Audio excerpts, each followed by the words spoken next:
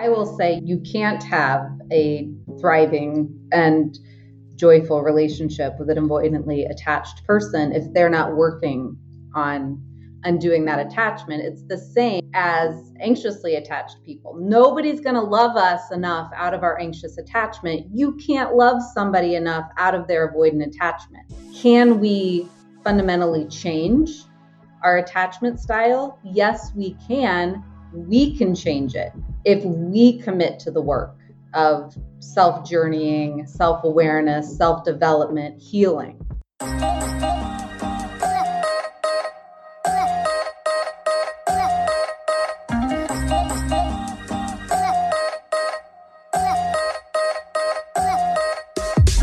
Hi all, and thanks so much for tuning in to another episode of Open House.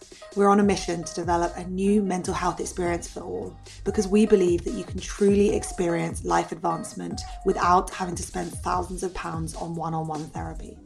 We believe that happiness is coming home to yourself under the layers and layers of you that society has told you to be. If you love this episode today, please do share on social media and tag us at Open House Life, as well as tagging Dr. Tari and I. Now, into the episode, and it's a juicy one. Hi everyone, and welcome back to another episode of Open House with me and the ever incredible Dr. Tari Mack, clinical psychologist and relationship expert who heads up all of our Open Heart episodes. So welcome to episode 41, episodes 38, 39 and 40. We went in on the anxious attachment style and the feedback has been absolutely phenomenal. As we came to the end of that series, we started to get more and more messages saying, please do the other attachment styles. So today we're going to jump into the avoidant attachment style, one that I have personally a great deal of experience with. I have dated a lot of avoidant men in my time.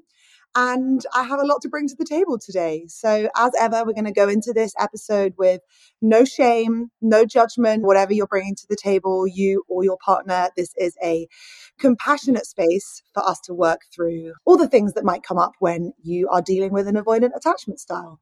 And as with all episodes, we're coming to this episode from a heteronormative stance because it's the one that Dr. Tari and I are most familiar with and can bring the most value to.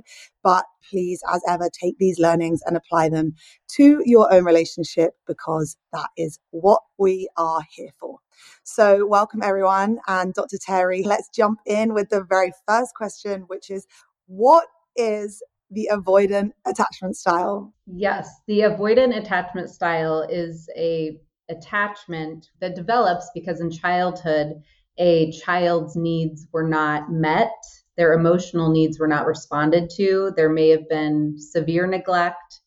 There may have been emotional neglect. Their caregivers did not respond and meet the child's needs. So the child learns to sublimate all of their needs and feelings because it's too dangerous to put them out there. They may have also been criticized or shamed for expressing needs and feelings, so they learned not to do that. They learned not to depend on anyone. Does that mean that maybe, for example, the child would be crying or something would be happening and the caregiver, for whatever reason, and again, no shame to the maybe very overworked parents or the very overtired parents or the parents that were trying to run 3 jobs at once.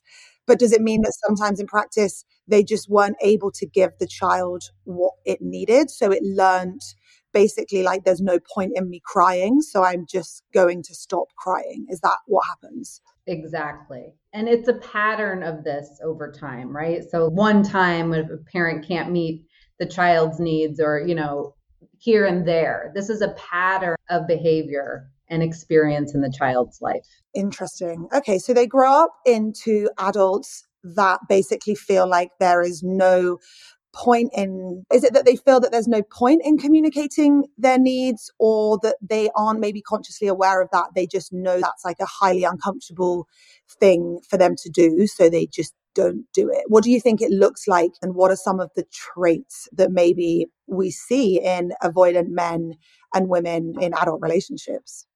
Yeah, so I think it's a range. They either consciously know there's no point in me doing this, or it's dangerous to do this. When I've reached out, when I've asked for help, and I've expressed my feelings and needs, I get shamed, bad things happen, or people just disappoint me and don't show up. So people have varying levels of awareness of that. But in adulthood, that looks like people that really overvalue their independence and freedom. People with avoidant attachment fear intimacy. They avoid close connection. They don't let people get too close. They don't ask for help. If they're with somebody who wants to be closer to them, they're never going to solve that problem about how can we get closer, because they feel dependent on that buffer, that physical and emotional buffer of distance. They feel they need that to be safe. Oh, so this is where we get into the concept of the anxious avoidant dance, right? Which we've spoken about actually a lot on the podcast, where the anxious person or the anxiously attached person often wants to pull someone closer to feel safe, and the avoidant, they need that buffer, so they want to push you away. So it then becomes this dance where the anxious is being pulled towards the avoidant and the avoidant's jumping back, and it becomes this back and forth. So is that what is going on with the anxious avoidant dance? Yeah, that's exactly it. And it could also be called the anxious avoidance cycle, right? Because the anxiously attached person, as we've discussed, is always seeking connection, always seeking reassurance and intimacy, or what they feel is true intimacy. And the avoidant is the opposite. They're always going away from intimacy. They don't want to get close. So what happens is the anxious is always pursuing, the avoidant is avoiding. That blows up. There's a conflict. Sometimes the anxiously attached person looks crazy because they're overwhelmed, they're flooded, their anxiety is high. They say things they don't mean. They do the protest behaviors. And then after this conflict, the avoidantly attached person remembers all the negative and they want space. They need to get away. And they actually enjoy that. The cycle works for them because the conflict then allows them to have that space that they need. However, the anxiously attached person after a conflict, pretty soon after that, they start to remember all the good things. They overlook, the toxicity of this cycle, and they want to reconnect. So eventually they reconnect. It usually takes a while because the avoidant is, hell no, I need time now. They reconnect, but it doesn't last very long until the dance starts again. The underlying issue is the seeking and avoidance of intimacy. Wow. So it all comes back to intimacy, ultimately. Yes. There's a fear that they just so uncomfortable for them to get close to that person. And I think that this is something that we spoke about on another episode about me and the guy that I used to date when I was living in LA, and how I hadn't started going to therapy at that point. So I wasn't aware how avoidant he was. And for me, because I wasn't aware, it just felt like a big game. How do I get closer to him? And, I was thinking about that relationship before we got on this recording today, because I was trying to think what were the I guess like red flags from that attachment style that I didn't pick up on. And I think that for me, it was like there were never any emotions involved. There was never any discussions around how we felt about anything to do with us. So we would have great conversations about life and, other things. But the second that it came to our relationship, we literally didn't even talk about it. Whereas, for example, with the man that I'm with now, where it's so much healthier and open communication, we talk so much around like, oh, this makes me feel like this, and that's coming up because of that. And that's because he's secure. So he's able to hold space for that. Whereas I look back to this other guy and like, there were no discussions around intimacy. And I just couldn't even get them out of him. Like, it was like he was a stone wall. Like, it wasn't even like I could have done it if I tried. So I think I just didn't try. And then the same thing with the physical intimacy. One of my love languages is physical touch. But when we were out in public, he would never touch me, never kiss me. That doesn't mean that it wasn't great when we would be at home together. But when we were out in public, I just felt the buffer between us. And for me, as someone who has more of an anxiously attached style, it felt uncomfortable for me. It was like, oh, are you not proud to be with me? Do you not want to, all those stories and assumptions that we make up. Do you think that transitions also into physical intimacy as well as emotional intimacy? Or is that just different for everyone dependent on their own personal love language? No, avoidantly attached people often also avoid physical affection, right? Because that does bring you closer to someone. That doesn't mean that avoidantly attached people don't have sex. In fact, they might have lots of sex with people they don't get attached to. Oh, interesting. Okay, this wasn't where I thought we were going to go with today's episode, but I think this is interesting. So let's say that people are free, single, dating. I shouldn't say free because that implies you're not free when you're in a relationship. You know what I mean? Single, dating.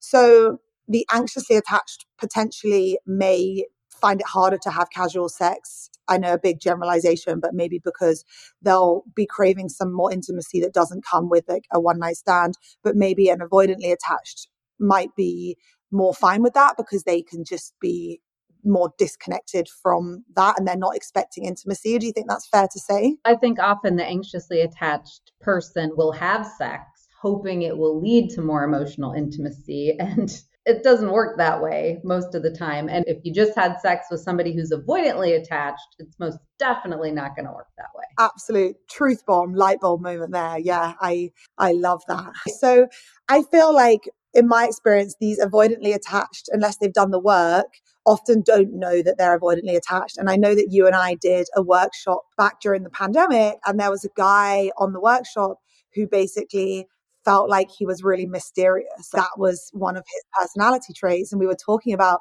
the avoidantly attached. And he was like, no, there's something attractive about there being some air of mystery. And you and I were smiling to ourselves because we like knew exactly what was going on in that moment. So do you think that's just the avoidant attachment style coming up and they're labeling it? Do you think people put stories around it like, oh, I'm just mysterious, or I'm just independent, or other people are too needy, they need too much from me? Is that what you see in practice as well? Possibly. I want to make sure that people understand that when we're talking about attachment style, it's a pervasive kind of across the board pattern of behavior. So I know you and I were talking about what's the difference between, let's say, a guy who doesn't like to talk about his feelings or is a bad communicator, and does that always mean he's avoidantly attached? No. So if somebody is avoidantly attached, then yes, they probably do have these stories about people. Just like anxiously attached have stories that run their anxiety, which is I'm too much, I'm not enough, nobody ever sticks around, nobody ever loves me the way that I love them. Avoidantly attached probably have stories. If people get too close, they hurt me. It's bad to be dependent on someone. I need my freedom and independence, whatever those stories are. Yes. Yeah, and I think that is such an important thing that I want to talk about today is that fine line between someone being poor at communicating or finding it uncomfortable to communicate versus being anxiously attached. Because I have dated a lot of men who are poor at communicating. And I would also say myself, pre-therapy, was poor at communicating because even though I'm highly emotional, sometimes I find it hard to put those emotions into my mouth and to feel safe to say them in front of someone else because they're too much, or they're going to shame me, or they're going to judge me, etc., etc. So let's take this into practice. Okay. Say that someone is dating a man or a woman who is not good in those moments of communication. So they don't communicate how they feel, or they don't communicate what they feel just generally about things. How can someone start to navigate? Because we don't want people to just say, and I think this is one of the risks in the self-help sort of mental health world, is everyone's very quick just to label, oh, he's a narcissist, she's toxic, blah, blah, blah. And that's what we want this podcast to feed into. We understand that there's a lot of spectrums and there's no black and white thinking here. And it's about understanding and how to navigate those different areas. But where would you start if someone feels like they're in a relationship and they feel like, I think my partner might have an avoidant attachment style, but also maybe they are just poor at communicating? What kind of things would you be looking at there to delineate between those two? The difference between an avoidantly attached person and somebody who's poor at communicating or has difficulty expressing himself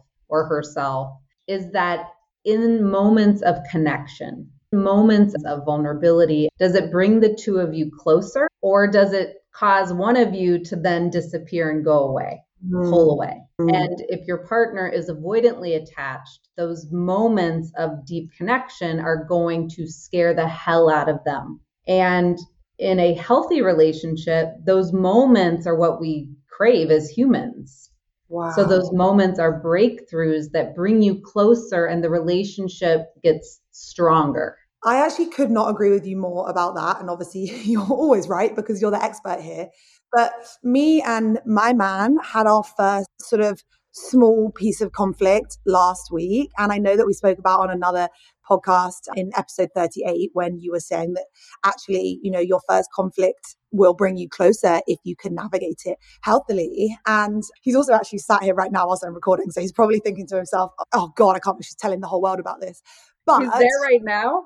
he's there right now, but he has headphones in, so he can't hear me.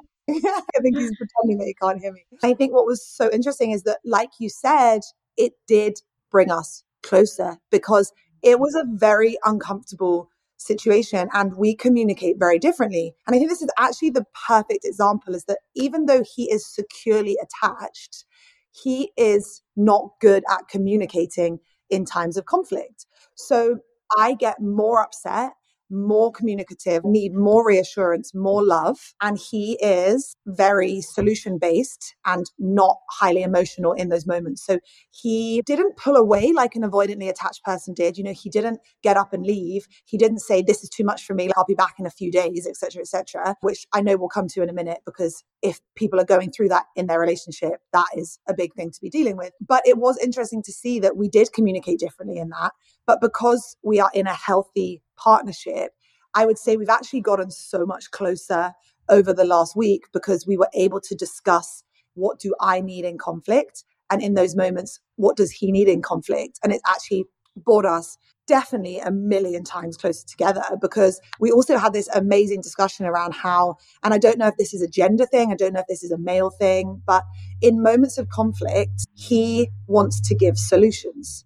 But in moments of conflict, I don't want solutions. I want reassurance. And I think it'd be really interesting to ask you, is that because I'm more anxiously attached that I just want love and reassurance? I just don't want solutions. I just want someone to say, I love you. Everything's going to be fine. We're going to get through this. What is going on there? And then we'll go back to the avoidantly attached, because we've gone off on a bit of a tangent, but I think it's interesting in terms of how poor communication is not avoidant attachment. Not necessarily, no. And that was a perfect example. I think what you're describing is often a gender difference, that men are more solution focused. They want to help, they want to fix, and women are more emotional. Again, these are stereotypes, but they do hold true. There is some validity to that. But I will also say that what you can learn to do, and what we can all learn to do, is to tell our partner what it is we're looking for. So you can say up front, I just need you to listen, or I'm looking for help or advice or a solution, or I just want you to hear something. And if you can tell your partner, and first you have to get clear on yourself, what is my intention in sharing this and what do I need? And then you just communicate that. The way that you make everything sound so simple, because it is so simple, but as human beings, we make everything so complex. You're so right. Thinking to yourself in a regulated manner, I feel this about this. Okay, it doesn't feel good. And I want to share it with my partner, but I want to share it with the intention of A, them just listening, B, them reassuring me, or C, them providing me a solution. And that's so true, that if in that moment I had said to him, because I was upset about leaving Mexico, which is a very fair and valid point. It's been the most beautiful experience. And then it's, oh my God, well, I have to leave and what happens? And again, for someone anxiously attached, that's the worst nightmare. It's like horrible physical distance, etc. But in that moment, if I had just said to him, I feel upset about this and I want to share it with you, but I'm just looking for reassurance, because I think he went into solution mode and I didn't need solutions. I just needed reassurance. But taking it back to the episode, because I will definitely go into communication in another episode, because I think it's a huge area that I think people need help with and that I really want us to help with. But in those moments when you are with someone who is avoidantly attached rather than them just being poor communicator, I put a TikTok out about this and the comments that came back were literally hilarious. It was like, oh yeah, I'd be having like an awful argument with my boyfriend and he'd literally just get up and say that he'd have to go and play football. Or he'd get up because he needed to go and feed his dog, like just ridiculous stuff. And for me, I found that if you get up and leave during conflict, for me, as someone who is anxiously attached, that is so insanely triggering. And I remember with an ex-boyfriend who was like majorly avoidant, he would just leave emotionally, physically. He would also be highly abusive and horrendous during those moments. But he would get up and leave, and that would have me literally on the floor, like crying, please don't leave, I'm so sorry. So I think there's also a really interesting delineation in terms of checking out emotionally versus checking out physically. So I've also had a lot of boyfriends who will disassociate in conflict, and they'll just be like glazed over, like, it's, they know they have to sit there to go through the conflict, but they can't engage in it. And then I've also had other boyfriends who literally will get up and leave. And when people get up and leave, let's start with that first. Like you said, sometimes they can just leave, right, for hours and even days. And that can be a good thing for them. They feel like, but for the anxiously attached, they're like, this is horrendous. So in those moments, what is going on when the avoidant physically leaves the conflict or the relationship? If they are avoidantly attached, they need space. They literally cannot be there anymore. I do want to say, in a healthy relationship, sometimes one partner does need to take a break. And that isn't done by getting up in an angry way and storming out or just leaving without communicating. What that looks like is, I am overwhelmed, or I am shut down, or I'm going to say something I regret. And so I need space. And I do want to work on this with you. I do want to talk about it. But first, I need to get to a better place for myself. That is healthy. This is such an important thing, that just leaving is not healthy. And I think that for anyone listening who is, I guess, either avoidantly attached themselves or with someone that is avoidantly attached, that for me feels like a huge part of this jigsaw is, just communication around the attachment styles. So I think that in terms of thinking about it from the nervous system perspective, like you said, the avoidantly attached gets overwhelmed in the same way that the anxiously attached does. But the anxiously attached wants to pull closer to deal with that dysregulation, whereas the avoidantly attached wants to push away. Yes, that point of being able to say, I feel like I'm about to become dysregulated here, or I'm going to say something that's going to hurt you. So let's take a time out. And also I listened to another podcast that we're talking about putting a backstop on the timeout, but to make the more anxiously attached person feel like, okay, it's not this forever. Like, do you think that's a good kind of piece of advice there for the avoidant attached? And how, if someone's listening to this and they're avoidantly attached, or someone isn't, but they want to ask their partner to communicate with this sound bite, what kind of thing can you say in terms of like, oh, I'm feeling dysregulated, it's triggering my attachment style. Instead of running away, can I have some time out and maybe we could reconnect in 20 minutes, or I'll call you tomorrow as soon as I wake up? How can you navigate that in the moments when it feels like this avoidant attachment style is about to kick in and become damaging? Yeah, I think just what you said. So you communicate that you need to take a break, and then you let your partner know, or the two of you come up with it together when you're going to talk again. I will call you tonight. We will talk about it. Because for the anxiously attached person, like you said, they need that. They need to know when the reconnection will happen. And that may not mean the whole conflict is solved then, but at least you'll touch base. And it's important what you said about the nervous system, because you're right. Both people are being activated. Their nervous systems are overwhelmed. The avoidantly attached person shuts down, goes away. The anxiously attached person wants to connect. Neither is the optimal way. Yeah. And nothing is going to get done when one or both people is activated like that. Yeah. Nothing is going to get resolved. So the best thing, even for the anxiously attached person, is to take some time, reconnect here, maybe talk to friends. This is what we've talked about, the self-soothing, because when the anxiously attached is flooded with feeling, nothing good is going to come from that. When the avoidantly attached is shut down and wanting to get the hell out of there, nothing good is going to come from that. So again, it always comes back to the work of regulating your emotions, regulating your nervous system, so you think clearly, feel clearly, and communicate what it is you're thinking and feeling. Okay, I love this. Now I want to go a step deeper here, because We've spoken about how the avoidantly attached fundamentally have a fear of true emotional intimacy, right?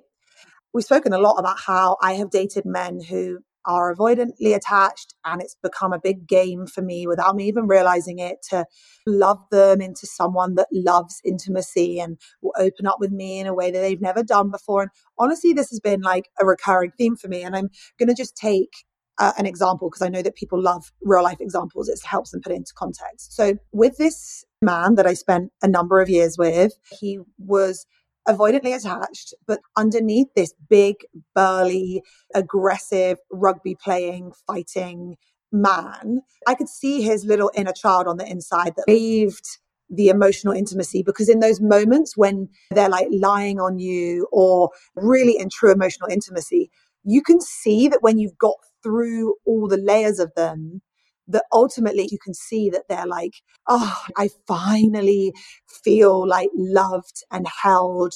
But for most people who are avoidantly attached, they don't get to that core point of the bullseye, because all of the parts around the bullseye are like, I feel uncomfortable, I feel uncomfortable, we're getting closer, we're getting closer, we're getting closer. So if someone is avoidantly attached and they fundamentally have this deep rooted fear of intimacy, can they ever truly be intimate? Is it something that is wired into them? This feels uncomfortable and I just don't want it. Or is it something that they can work through, that they can understand that this is beautiful and I'm going to work to feel comfortable and safe in it? Or is it, if this is the person listening or if it's their partner, fundamentally like this person is just always going to connect with you on a more avoidant level?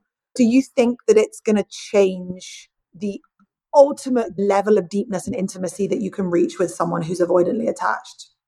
I will say you can't have a thriving and joyful relationship with an avoidantly attached person if they're not working on undoing that attachment. It's the same as anxiously attached people. Nobody's going to love us enough out of our anxious attachment. You can't love somebody enough out of their avoidant attachment. Can we fundamentally change our attachment style? Yes, we can. We can change it if we commit to the work of self journeying, self awareness, self development, healing. But this is what I want every person listening to hear. You cannot change somebody else's attachment style. You can't love somebody out of that. Did it ever work for you? Never worked for me and any of my, avoidant men that I dated in my past. It will never work. And if you are dating somebody who is avoidantly attached, unless they're saying, this is causing me problems in my life, in this relationship, I don't want to live this way anymore, and they're getting into therapy or finding a coach or actively doing work on it, it is going to limit your relationship. And that relationship cannot grow. You're never going to be able to get close to that person, because you were talking about seeing the inner child, that little cuddly inner child of your ex-boyfriend. Here's the thing. He may have felt in those moments too, fully seen. It's not going to last. Just like with anxiously attached people, until we start to heal, we feel connected and seen and loved when we're getting that connection and validation, but it doesn't last. Oh, you are so right. Before we start doing the work, we strive to be a certain way, to be chosen by a certain person, to navigate and to maneuver into this way and that way, just so you can get access to that moment of intimacy, to show them how good that feels. And even if you get there, it never lasts. And that's why the cycle with my ex-boyfriend from many years and moons ago was such a toxic cycle, because we would get to those moments of intimacy and my anxious attachment style would be like, oh, true intimacy. And he would open up and then he would just pull away. He would then also get like aggressive, almost that he had been intimate with me. It was almost that protective mechanism. So you're right. Overcompensating, yeah.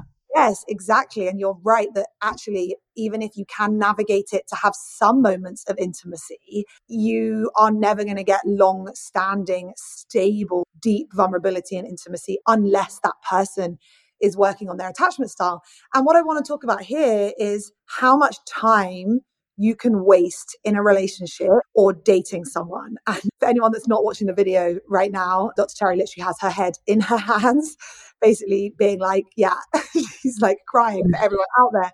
So this is what I want to talk about. So we spoke about the guy in LA. Okay, he was avoidantly attached. I waited and I made excuses and I said, oh, it's because of COVID. Oh, it's because he's busy at work.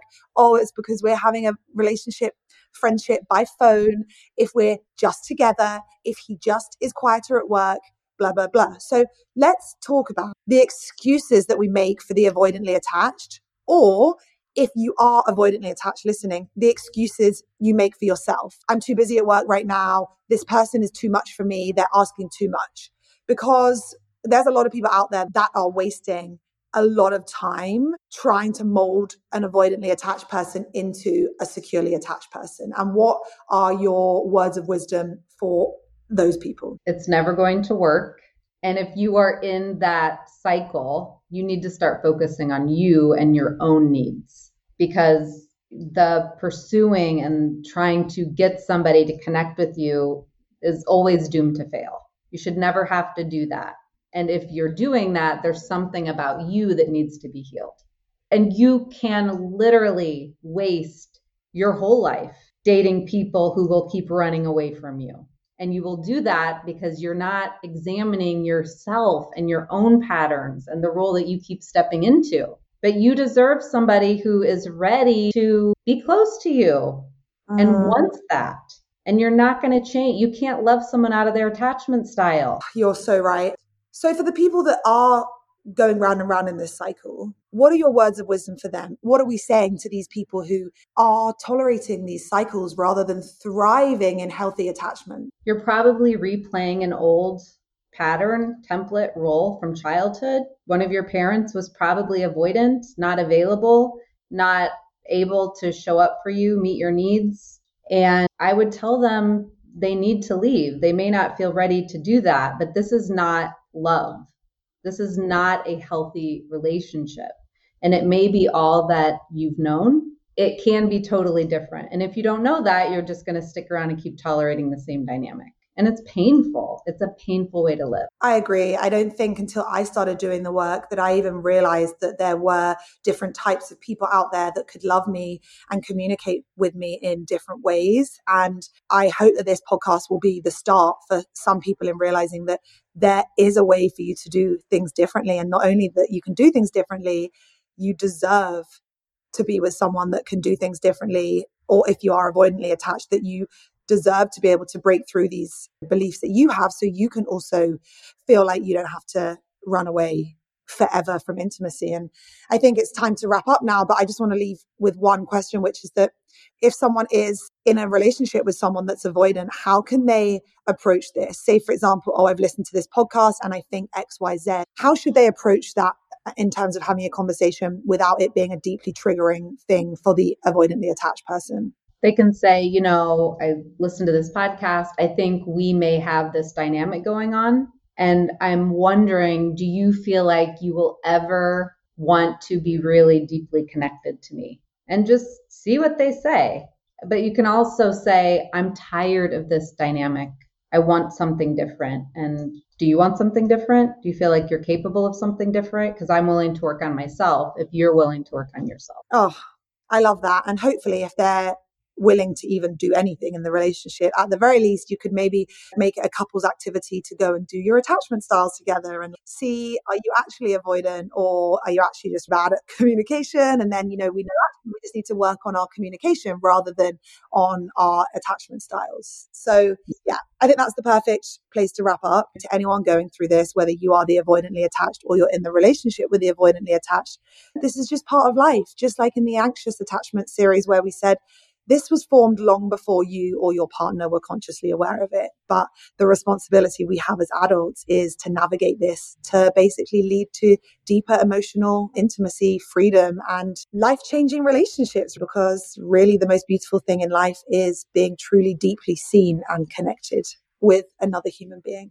So yeah, if you guys have questions, please let us know. Again, please do share on social media, tagging Dr. Terry and I, and also be sure to rate on Apple and Spotify.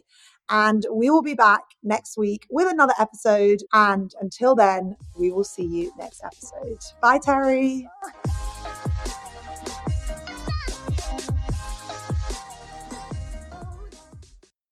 Hello, I'm Mark. And I'm Bethan. And we're the hosts of Seeing Red.